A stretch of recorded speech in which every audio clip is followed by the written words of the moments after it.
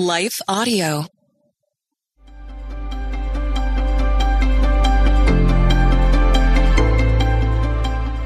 Welcome to the Crosswalk Devotional. We're so glad to have you listening. I'm Lynette Kittle, and today's topic is, are you using the devil as a scapegoat? We'll be right back after a brief message from our sponsor.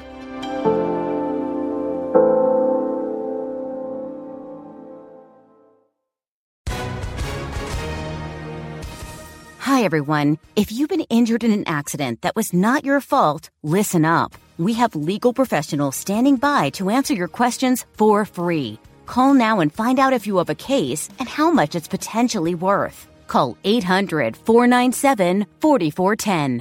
I'm here with spokesman John Wolf. So, John, tell everyone listening who should call right now. Well, Maria, first off, thank you for having me here. It's always nice to answer the listeners' questions. Now, as far as who should call in, anyone who's been injured in an accident and think you deserve compensation, give us a call right now. 800-497-4410. You'll find out if you have a case and how much it's potentially worth. Thanks, John. You heard it, folks. Take advantage of this opportunity and call now. 800-497-4410.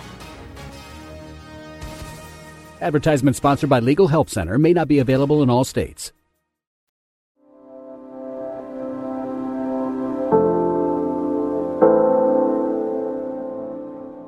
Are You Using the Devil as a Scapegoat? Written and read by Lynette Kittle.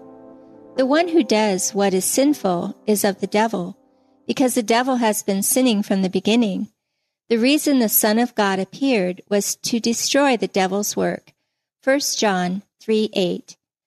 Audiences in the 1970s found comedian Flip Wilson hilarious when he played his most popular character, Geraldine Jones, and said her famous and now iconic line, "The devil made me do it."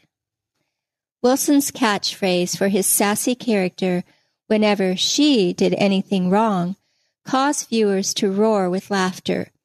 Excusing her own bad behavior and personal responsibility for her actions, along with using the devil as a scapegoat, struck a chord with the masses. Geraldine's character turned my thoughts to James 4:7, which urges, "Submit to God, resist the devil, and he will flee from you." Like her, how many of us fail to own up to our poor choices in life and are using the devil as our scapegoat too?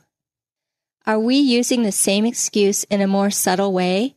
Because no matter what the situation, Revelation 20:12 explains how we can't point our fingers at anyone else, not even the devil, when it comes to trying to justify our sinful behavior and actions. In day-to-day living, it's good to ask ourselves if we are resisting the devil when tempted. If not, how do we begin to live it out in practical, everyday sort of ways?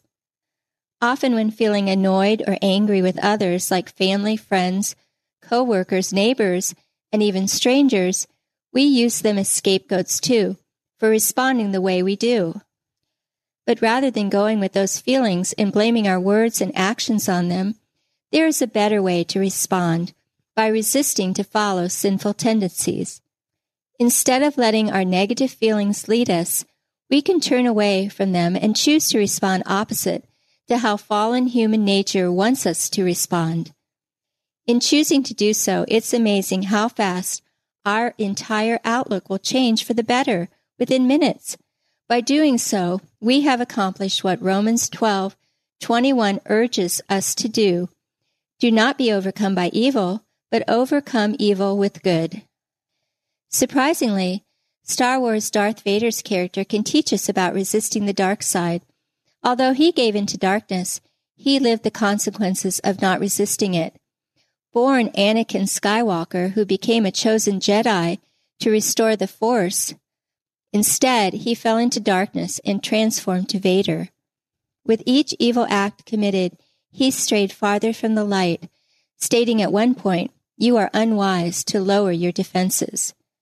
His words ring true because lowering our defenses and giving into temptation leads to destruction. Yet when it comes down to it, resisting temptation is really pretty simple. It's choosing to act and react opposite to the dark things we're tempted to do or say by following God's light rather than the devil's darkness. Following are 8 biblical insights to help us resist temptation.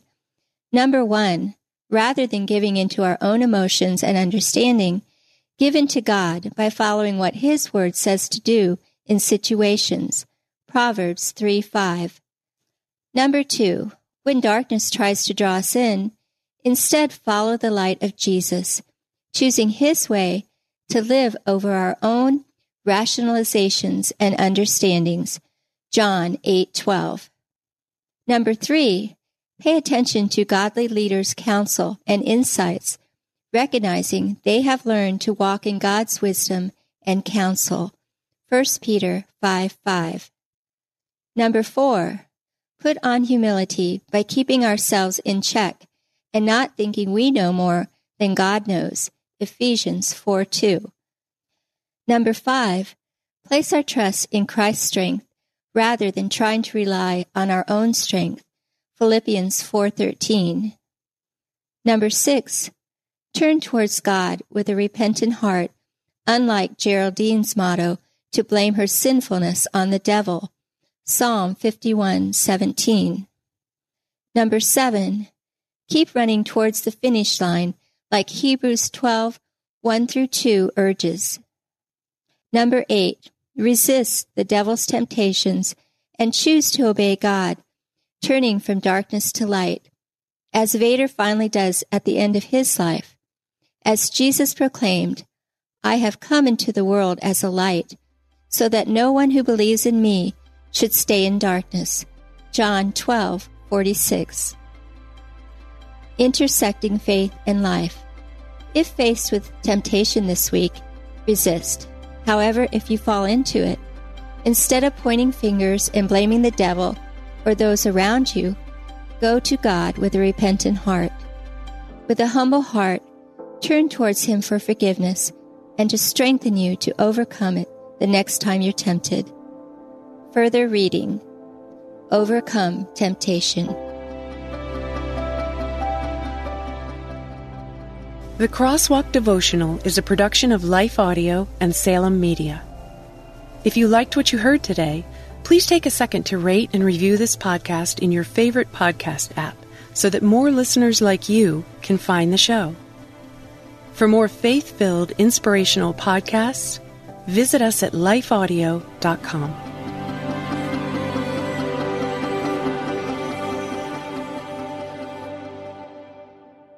It's a crazy world out there, moms and dads. I'm Catherine Segars, host of Christian Parent Crazy World, the podcast that tackles tough topics to help you be a godly parent in an ungodly world. Subscribe at lifeaudio.com.